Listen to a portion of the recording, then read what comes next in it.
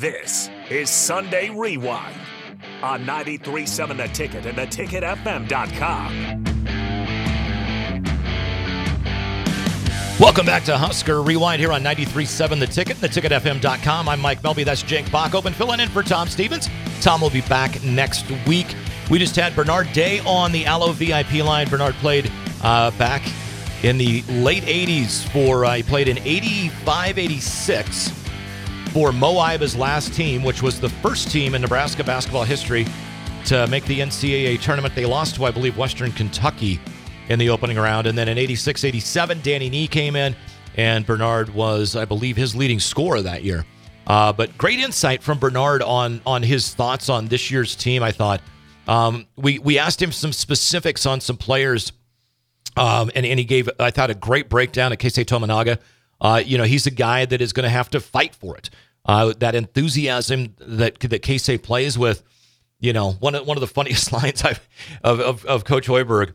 The one kind of big press conference was when he was talking about we had had Keisei settle down and not do as much when he got back from overseas because of just that grind of 3 different cut rounds of being able to make the Japanese team, and then he does make the team, and then he goes through the World Championships or whatever they were to where they get qualified for the Olympics, and he, that's a grind, man. How'd you spend your off season? Well, I worked harder than I did during the season, played more. So they tapered him back, and then Coach Hoiberg is like, but the energy that he brings, I mean, he's yelling at the top of his lungs every day. Half the time, you have no idea what the hell he's saying, but because he's talking in Japanese. But you cannot cap that energy, and Bernard pointed it out. He's going to have to play with that. He's going to have to, understand that he doesn't have Derek Walker to feed him the ball down low on those backdoor cuts anymore. I don't know what kind of an offense they run. That became a staple of last year. The one thing that I know Coach Hoiberg said, and I want to get your thought on this, Bach. He said, this year, we're going to run a positionless offense, and we will not literally at all, if things are going well, have set plays. The play is, what is that guy doing when you dribble and take a step right or look right? What's his response? That's what you do. That you gauge off of what the defense presents you. Do you think that's sustainable? Or do they need set plays? I think I would like them to have a few more set plays, I suppose, than that, because they do have some height this year. And I don't know, we would have to see. I mean, they've got a lot of guys that they can interchange. Well, that's the whole thing. He talked about, he goes, if you want to go gargantuan, well, we can do that. Yeah. and I think one of the keys, I don't know that this is the key to get to 18 wins or this is a key to get to 20 wins or postseason, but a guy that I think is going to give them a ton if he's healthy is Blaise Keita. They're, about a week away, I think, from that new scan on the ankle. He's been walking around in a walking boot. But getting Blaise Keita healthy, to me, I think is paramount to really good success. I think they can have success without him. Matar Diop, the dude athletically, he's going to play. You can't. What was he? Coach was talking about the fact he's like, he dunks the ball and he's looking down on the rim. I mean, there's things you can't teach. He hasn't been playing the game overly long. He doesn't have the ton of offensive skill moves patented yet. But from an athletic standpoint, defensively, the guy is just going to create havoc in the lane. He's going to block shots. He's going to change shots. He's going to be a force defensively. But then you're like, okay, well then who sits? You got Keita that hopefully is healthy. But think about this. They could go with 6'7" Bryce Williams, 6'8" Eli Rice, 6'11" Blaise Keita. Well, heck, do it this way. Rank Mast at 6'10", Matar Diop 6'10", Blaise Keita at 6'11", and then throw in Eli Rice at 6'8" and Josiah Alec at 6'8". Okay. Really? Yeah. And then turn around and, you have Keisei on the floor. Put Keisei out there with Sam Hoiberg. So you got what's Keisei? 6'2". Listed 6'2". 6'2", yeah. I had dinner at Cohen one night, and we actually were sitting next to Keisei. Yeah. He was out on a date, and I don't think he's 6'2". I don't think so. No. But so let's throw out 6'2" Keisei Tominaga, 6 foot Sam Hoiberg, 6'3" Jamarcus Lawrence, and I don't know, 6'4" Cale Jacobson. He had a heck of a trip over in Spain. Yeah. But in C.J. Wilcher at 6'5", I mean, you can go guard heavy.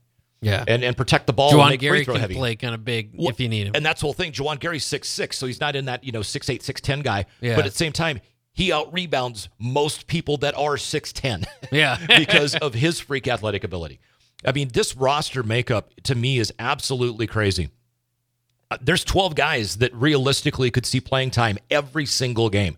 I don't know if that's feasible, but at the same time, how many times have we sat there and watched Nebraska teams where you have 2 or 3 guys that are on the floor, Teron Petaway and Walter Pitchford, James Palmer Jr., they're on the floor 38 minutes a game, and we're to game 17 in conference. And you need them to be. You don't have a choice. But that game, they're 2 of 17. Yeah. And you're like, what's wrong with? Well, he's played 9 million minutes is what's wrong with him. So this year, that may not be. You may not have a guy that averages 30 minutes a game. Now, your one thing that you do kind of think about is, can Keisei Tamanaga develop? Eric Strickland's talked about this for a while. He thinks what's missing in his game is the 2-point guard set if he's going to play at the next level. So are they going to try to force that? How's that going to work? Because the other thing is, without Aaron Eulis, who got into a little bit of trouble at Iowa, they still don't have the true point guard on their roster. So that is the kind of one thing you think about, although maybe some potential down the bench, with guys we haven't seen, Ramel Lloyd or somebody like that, they could get it going. Yeah, Boogie Coleman is supposed to, he has point guard abilities, and I think he ran the point at Ball State as well. I know he averaged about 3.4 assists a game. The guy that they're going to hand the ball to be the air quote point guard in a positionless offense is Jamarcus Lawrence. Great article about him today in the World Herald, and he's a guy that when you listen to him in interviews and see some of his quotes, you genuinely go, that is a guy that gets it. That it factor, we always talk about it. Well, just getting it, like what your position is, what your limitations are, what your capabilities are. If you get it, you're going to be a so much better player. And to me, Jamarcus Lawrence, every time you hear him speak, you're like, he gets it. Yeah. He knows he wasn't good enough to be on the floor early last year. He learned what he needed to do to get on the floor. Now, granted, injuries helped him have the opportunity, and then all he did was learn from the way he played, how he could get better, how in the last 4 games, double digits every game. I mean, to me, he gets it. And I want a guy to run my point when we do have to run a set play. When the game's on the line, and whether it's coming out of a timeout or whatever, and we need to run a play right now. To me, Jamarcus Lawrence, let him go, man. Yeah. Let's see what he can do. Is he going to bury a 3 on a step back, or is he going to fake the 3 and hit Keisei wide open coming off of a double screen? I don't know. Yeah. Or is he going to dump it down to Blaze, who's then going to fire out to Rick Mast, who should have been down low because he's 6'10", but nope, he can shoot 37%. Yeah. So, I mean, all the weapons they have, I'm so looking forward to this season. I think it's going to be the most enjoyable Husker Hoops season for Husker Hoops fans in a while. It just got to perform. You got to get it done, though. So. I'm glad you brought up Jamarcus Lawrence. I think he's got a lot of upside. I thought that last year. Remember, he'd go on stretches where he'd score 8 in 4 possessions, and then you wouldn't hear from him the rest of the game. But he showed that potential as a freshman. Yeah, and that's the thing. And I'll tell you right now, mark my words, Eli Rice will be a factor on this team as a true freshman.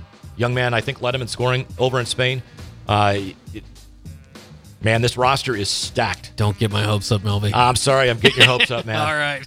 Jake Bachhoven, thank you so much for joining me. Tom Stevens will be back next week. I'm Mike Melby. Everybody have yourselves a great week.